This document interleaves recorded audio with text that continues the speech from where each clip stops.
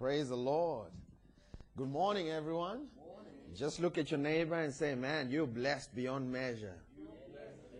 Use the prophetic finger and point at them and say, you are blessed beyond measure.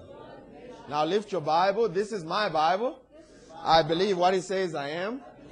I can do what it says I can do. I am a believer and not a doubter. A doer, not just a hearer. Today, I'll learn from God's word, and my life will never be the same, because faith comes by hearing, and hearing by the word of God. Amen. Building up to today, we've been talking about grace in the marketplace. Amen. And we discovered that God created us to go into the marketplace, or into the world, or into our different spheres of calling and influence to dominate. Amen. The religious mindset thinks about escaping. But the kingdom mindset, on the other hand, thinks about taking ground. Amen. And dominating. And we are kingdom people. Hallelujah. We also discovered that when God created the Garden of Eden, He could have planted the whole earth. Do you realize? I mean, He had the power to plant all the universes, but He only planted a garden. And He used it as a prototype and gave it to man. And He said to man, now you take this idea and make it international. Amen? And what started as a garden in the Garden of Eden was supposed to end as a city in the book of Revelations. And God had deposited all the creativity to do that in Adam. The same way He has deposited all the creativity that you need for you to dominate in the marketplace in this life. Amen? We told you a story about George Washington Carver, an old black guy from the South in the U.S. I mean, this guy was a Christian man who believed in dominating in the marketplace. And he single-handedly liberated the economy of the South by going into the prayer room with a blank piece of paper. And he would ask God for inventions. And God would respond. And from a peanut, because that's all they had, from a peanut, he came up with over 300 products. From protein powders, to face powders, to cooking oils, from just a peanut. Hunt your neighbor and say, don't call your salad peanuts anymore. Do you know how much God can do with the peanuts? When you let Him. Man, He will give you so much. But you have to listen to the voice of God with a kingdom ear, not a religious ear. See, a scripture like the Holy Spirit will show you the future, and He will show you all the truth and things to come. To a religious mindset, he's already thinking the Holy Spirit will show me when the world will end. But to a kingdom mindset, he's thinking, man, you will show me what the next big thing is. Yeah. How many of you realize that the internet existed in the Garden of Eden? Adam just didn't discover it. God wasn't surprised when we discovered the internet 6,000 years later. He's looking at us like, keep up. You are too slow. So all these things are already loaded in the spiritual realm, but it takes someone with a kingdom ear to sit and listen to the voice of the Holy Spirit so that you can navigate and make moves in the marketplace. Amen? Today we're talking about manifesting. Someone say manifesting. We're talking about manifesting abundance. Amen? As you go into the marketplace, you need to have the ability to manifest abundance. Amen? Is there anyone in here who could do with a little bit of money? Just lift your hand. Oh, man, I'm in the right place. Amen. Let's go now to Deuteronomy chapter number 30, verse 19. I'm going to be sharing some of the things that you know, but what I've done is I've put them together in such a way that it will be explosive if you follow it. Amen? It's like a PIN number. Someone can give you 6 numbers to their account as a PIN, but until you know the sequence, you will not be able to get into the account. So I've put these things in a sequential order for a reason. Let's go now to Deuteronomy chapter number 30, verse 19. Thank you, Jesus.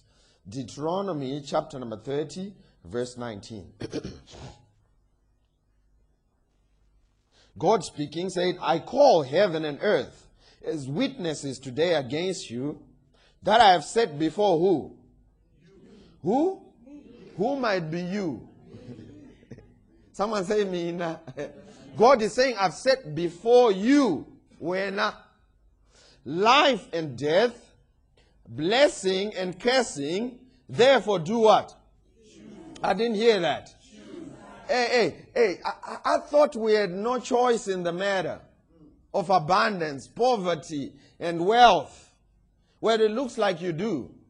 He says, I've set before you life and death, blessing and cursing. Now you get to choose. And the first thing I want to say is God has blessed us with an awesome responsibility as His children. The first thing God gave us was the ability to make choices, or the ability to choose. This is why in the Garden of Eden, I've always thought, man, when God created the Garden of Eden, if He didn't want them to eat of the fruit, why did He put it in the garden? He could have kept it in heaven, right? But He put it in the garden. You know why? Because He wanted them to have a choice in the matter. So that they don't just obey God by default, but they actually choose to obey God. And it's the same thing with you and me. Everything that God has blessed us with, we also have a choice in the matter. This is why Jesus said in John 10 verse 10, the thief cometh not but to steal, to kill, and destroy. I came that you may. Did you hear that word? He says, I came that you may or might. In other words, I've given you the permission. He didn't say, I came, now everybody's going to have life by force. He says, I came that you might. And that word indicates permission. God has given you the green light. You know why? Because there's some people who don't want life. I came that you may be healed. There's some people who don't want to be healed. And guess what? If you don't want it, God is not going to force you into it. Someone shout, I choose abundance. You have to make a choice to choose abundance. Amen? So the first thing you need to do is to choose. And this choice is what distinguishes us from the animal kingdom. You know, animals live on instinct. They don't have a free will. You and me are what is called free will moral agents. Everything we choose, God will let us have it. You know, today when I woke up, I went into my walk-in closet. Hallelujah. And I picked this jacket. And I didn't see an angel with a flaming sword, a seraphim and a cherubim saying, thou shalt pick this denim jacket to church this morning. No, I went in and I picked this one. And all of heaven and the hosts and the witnesses, the cloud of witnesses, they let me out of the house with this one. God the Father, the Son, and the Holy Spirit let me out of the house with the one that I chose. The same way He will let you out of the house if you choose poverty. Hallelujah. Praise the Lord. The same way He will let you out of the house if you choose sickness. And some people don't realize it. You know, we have these internal things that have been deposited in us that make us choose poverty by default. You know, I grew up in a very poor neighborhood, and we used to go to the countryside, and this is how they typically used to feed us in the countryside. They would take one big bowl of pap, and then one big bowl of stew. And then they would get 12 of us to sit around it.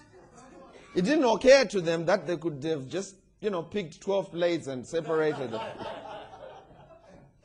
But they would get us to sit around the plate. On your marks, get set, go. I mean, we had to come up with tricks. You know, you go to dinner with a long sleeve.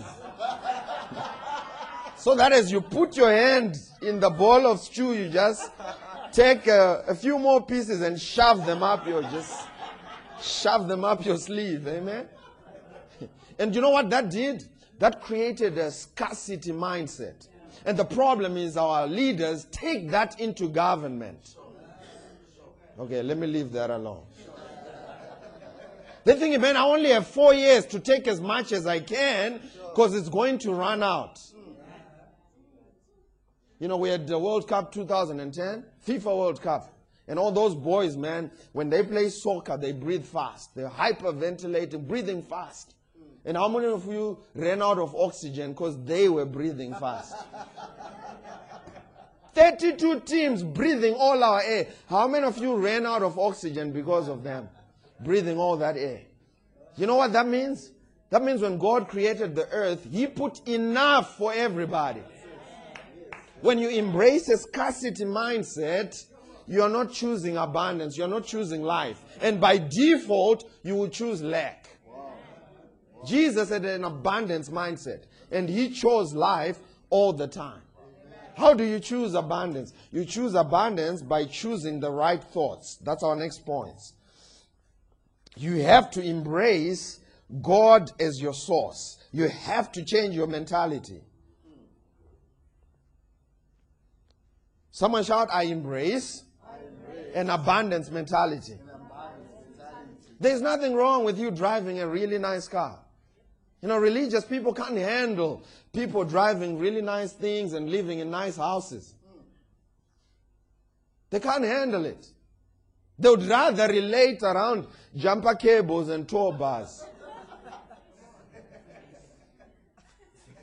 You know, you grew up in a neighborhood and we had a car where we needed to wake up the whole neighborhood just to get a jump start. Religious people would rather relate around that kind of stuff, problems.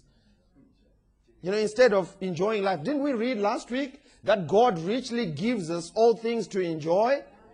1 Timothy 6:17. It is the will of our Heavenly Father to bless us with things, we said last week, but He does not want things to have us. Hallelujah. Man, it's going to be good. The rarest thing in the church is an abundance mentality. And we have to get rid of these internal beliefs of limitations and scarcity. If you're taking down notes, write this down. Your life is a manifestation of your dominant thoughts. And you're going to have to start thinking abundance. The Bible says in Romans 12 verse 2, don't be conformed to the patterns of this world, but be ye what? Transformed by the renewing of your mind, so that you may be able to prove that which is the good, perfect, and acceptable will of God. The way you tap into abundance is to remove all limitations from your mind of scarcity. Amen? And I have to rush because I have a lot of things for you this morning. What does the Bible say in Ephesians 3:20? It says God is able to do how? Exceeding abundantly. I mean, I always picture it this way. The Apostle Paul is trying to explain God's ability, and he says, God is able. He says, man, it doesn't capture it. God is able to do exceeding. Still doesn't do it. God is able to do exceeding abundantly. It still doesn't capture it. God is able to do exceeding abundantly above. It's still not doing it.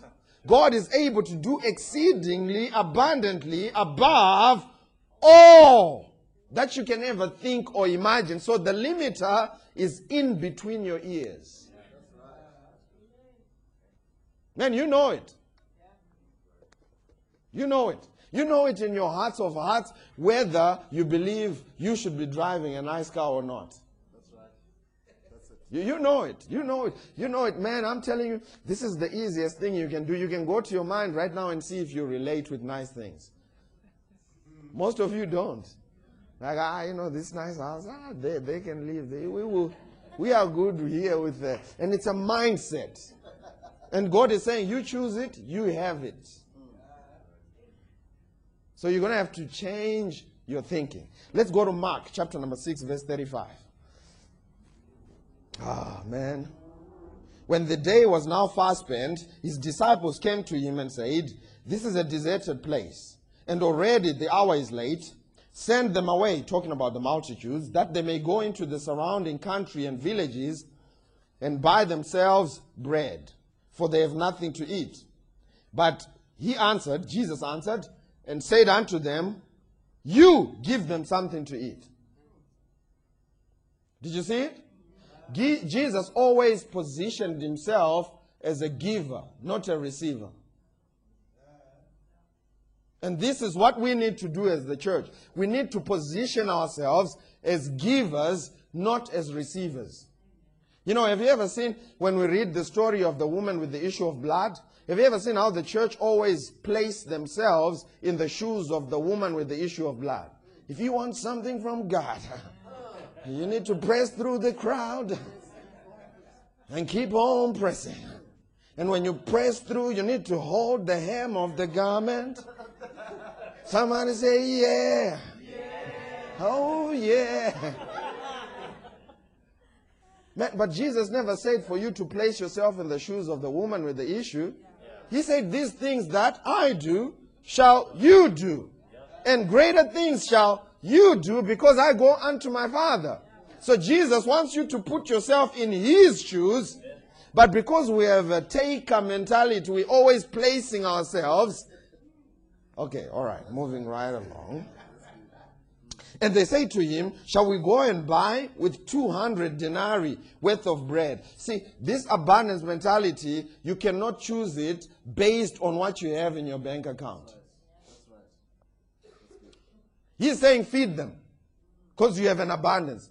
They are saying look at what we have in the bank account. He never said anything about the bank account. He said choose life. Yeah, but I have 200 in my... did you see when he says choose life? Choose the blessing? He didn't say choose life, choose the blessing when you're a millionaire. He says choose life, choose the blessing right now. Because your source, the power behind you making the choice is not what you have in your account. It's God. He says with 200 denarii worth of bread, give them something to eat. But he said, how many loaves do you have? Go and see. And when they found out, they said 5 and 2 fish. Then he commanded them to make them all sit in groups on the green grass. So they sat down in ranks, in hundreds and in 50s. And when he had taken 5 loaves and the 2 fish, he looked unto heaven, he blessed and broke the loaves and gave them to the disciples to set before them. And the 2 fish divided amongst them. So they all ate and were filled. And they took up 12 baskets full of fragments and of the fish. And now those who had eaten loaves were about 5,000 men. Not counting women and children. So a lot of people were fed. Because Jesus knew where and who his source was. And he connected to his source beyond what he had in the bank account. Amen? Amen? Don't let your mindset of abundance be limited by what you have in your bank account. Hallelujah. Let's go now to Exodus chapter number 11 from verse 18 to 23 in the Message Bible. Exodus chapter number 11 from 18 to 23. Thank you, Jesus. This is after the children of Israel went to Moses. Did I say Exodus? You can't find it? Sorry, Numbers. Numbers. Let's go to Numbers. Numbers 11, verse 18.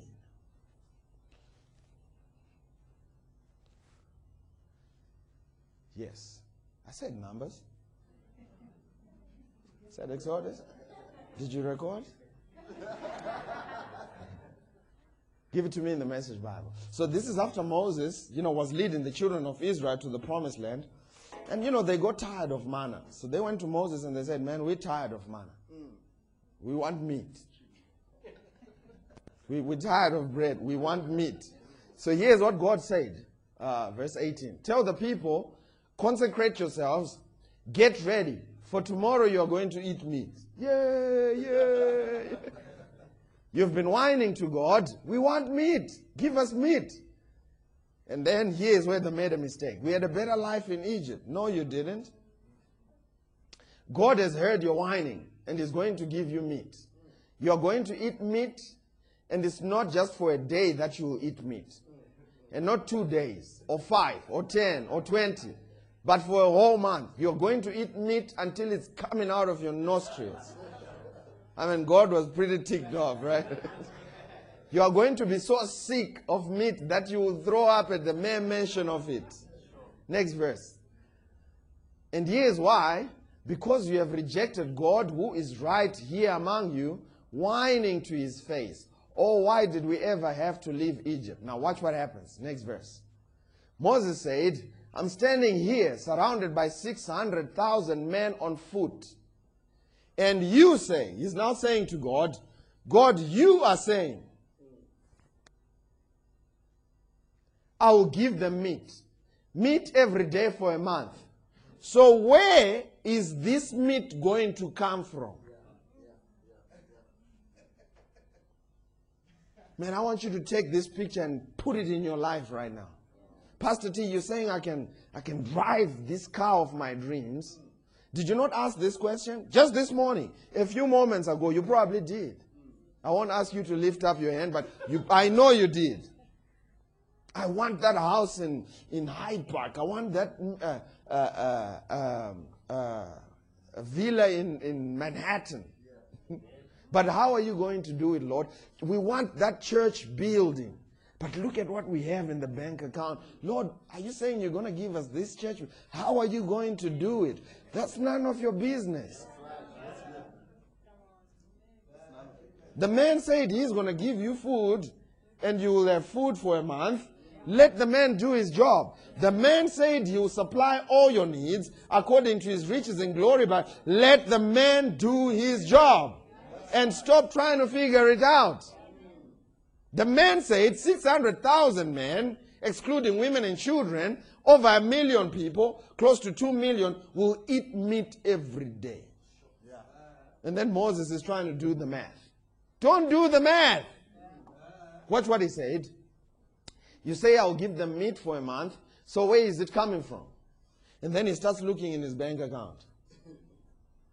Even if all the flocks and herds were butchered, he's talking about all the flocks and herds in the earth. Even if all the flocks and herds were butchered, would that be enough? Even if all the fish in the sea were caught, would that be enough? I mean, the dude is challenging God's power. If God says it, I believe it, and that settles it. And I don't have to figure it out. All I have to do is to trust that he who gave the promise is also faithful to fulfill it. If he says he will bless me, I receive the blessing. Regardless of what it looks like. Regardless of what my status looks like. Regardless of what I have in the bank account. If God says he's going to do it, he will do it for you. Ooh, thank you, Jesus. Next verse. Verse 23. God answered Moses, so do you think I can't take care of it? In fact, what you're saying, when you're consistently taking the promises of God against what you have in your bank account, here's what you're saying. You're saying, God, you can't take care of me. You may not put it in those words, but that's what you're saying. When you worry and are anxious about life, that's what you're saying. In fact, beyond that, you're saying God is an irresponsible father. Man, God will provide all your needs. And you need to embrace this mindset of abundance. That God will supply all my needs, regardless of what it is or where I am. He's big enough to do it. God said, so do you think I can take care of you? You will see soon enough, whatever I say, you will soon see enough whether what I say happens for you or not. God's word will come to pass. Amen? I said amen. Point number 3. If you're taking down notes, write this down. If you want to tap into abundance and manifest abundance, write this down. Don't hate, celebrate. Hunt your neighbor and say, don't hate, celebrate.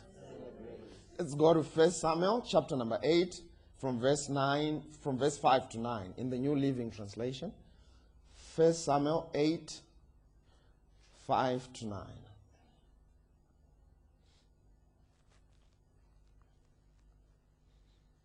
1 Samuel. If you have it, you can say, I have it. 1 Samuel, chapter number 8, from verse 5 to 9. People that compare themselves have a scarcity mindset. Don't compare yourself to someone else. Hunt your neighbor and tell them there is way too much and there is enough for all of us. Man, I remember when we were in college, we would gate crash these parties, and we had the mindset of scarcity. The first thing we did when we would go to these parties was to attack the fridge. I'm telling you, true story. We'd go to the fridge and take all these drinks and go and put them in the flowers outside. So this one time, man, we went to this party. And we took all these drinks and put them in the flowers. And then the drinks kept coming. And then those ones in the flowers were getting hot. We had to take them out and put them back. It's a mindset of scarcity. You just want to hoard because you're thinking, man, it's about to run out. Amen? Man, it's crazy. Verse 5. Whatever Saul asked David to do, David did it how? Successfully. So Saul, Saul made him commander over the men of war, an appointment that was welcomed by the people and Saul's officers alike. When the victorious Israelite army was returning home after David had killed the Philistine, remember Goliath? David had killed Goliath. Women from all the towns of Israel came out to meet King Saul. They sang and danced for joy with tambourines and cymbals. This was their song. Saul has killed his thousands, and David his 10,000s. This made Saul very angry. What's this? He said. They credited David with 10,000 and me with only 1,000. What he didn't realize was David was working for him. So if David killed 10,000, he just killed 11,000 for Saul. So there was no need for him to be in fear or to start comparing himself with David. You know why? Because God had put him in that place. Watch what he said after this. He said, they credited David with 10,000 and me with only 1,000. Next, they'll be making him their king. So from that time on, Saul kept a jealous eye on David. You know what the problem was with Saul? He didn't realize who had put him in that place. I mean, if God has put you in that place, if God has made you king, it doesn't matter what the people do. The people can't make any other king if God has made the main king. Because God is bigger than the people. But Saul was so consumed with competition. And he was a hater. That's the only way to put it. He was a hater. Always comparing himself with someone else. The Bible says they that compare themselves amongst themselves are unwise in their dealings. Man, if you can't genuinely celebrate someone else's success, you are stopping your own success. Let me give you these 3 points. Number 1, celebrating others is a great quality to success because you will never grow taller by cutting another man's legs. You never grow taller by criticizing someone else. You need to celebrate. Amen? Number 2, what you celebrate, you attract. You can't ask God for something and then resent it when you see it in someone else's life. You are sending a mixed signal. And here's the 3rd one, my favorite. Every time you hate on something, on someone for having what you want, you program your mind not to achieve that goal. When you hate on someone for getting promoted, you are saying to your mind, promotions are bad. So let's not do them. When you hate on someone for driving an S-Class, you are saying to your mind, Mercedes-Benz S-Classes are bad, So let's not do them. When you hate on someone for getting married, you are saying to your mind, getting married is B to the triple AD. So let's not get married. So it doesn't matter how much you fast. It doesn't matter how much oil you spray on your face. If you don't get rid of the hate, your mind is saying we don't want this because it's a bad thing. And as a man thinks in his heart, so is he.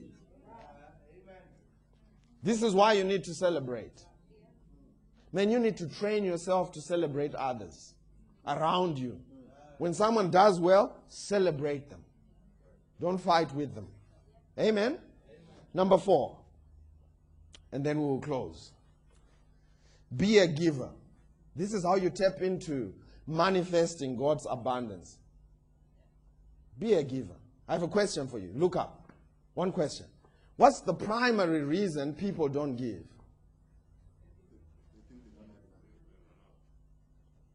Because if I had enough, I would have. So I can't give because I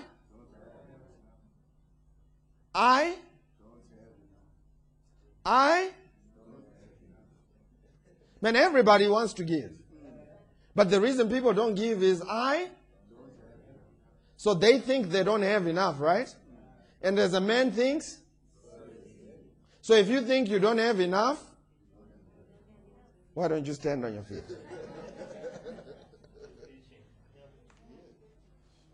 Thank you, Jesus. Father, we thank you for these, your children. We thank you that they will manifest abundance in the marketplace. Father, we thank you that they will not lack any good thing. But Father, that increase is theirs. Lord, we give you praise for every business person in this room. Father, we thank you that their business is prospering beyond measure. Lord, we thank you that you're opening doors to stakeholders, customers, investors alike. Lord, we thank you that you are giving them witty inventions, witty ideas, creative ideas from above. Make their hearts sensitive to receive from you. Lord, we thank you for every individual who's working a job. Father, we thank you for favor. We thank you for opening up a door of opportunity where they will get into and flourish, where their gifts will flourish. Lord, we thank you that they will grow and dominate in the marketplace. Father, we thank you for increase. And Lord, we thank you that this week will be the greatest week of their lives ever. In the name of Jesus. Father, we thank you and we give you praise. In Jesus' name we have prayed. And everyone said, well, we love you. God bless you. And remember these words from 2 Corinthians 5 verse 7. For we walk by faith and not by sight.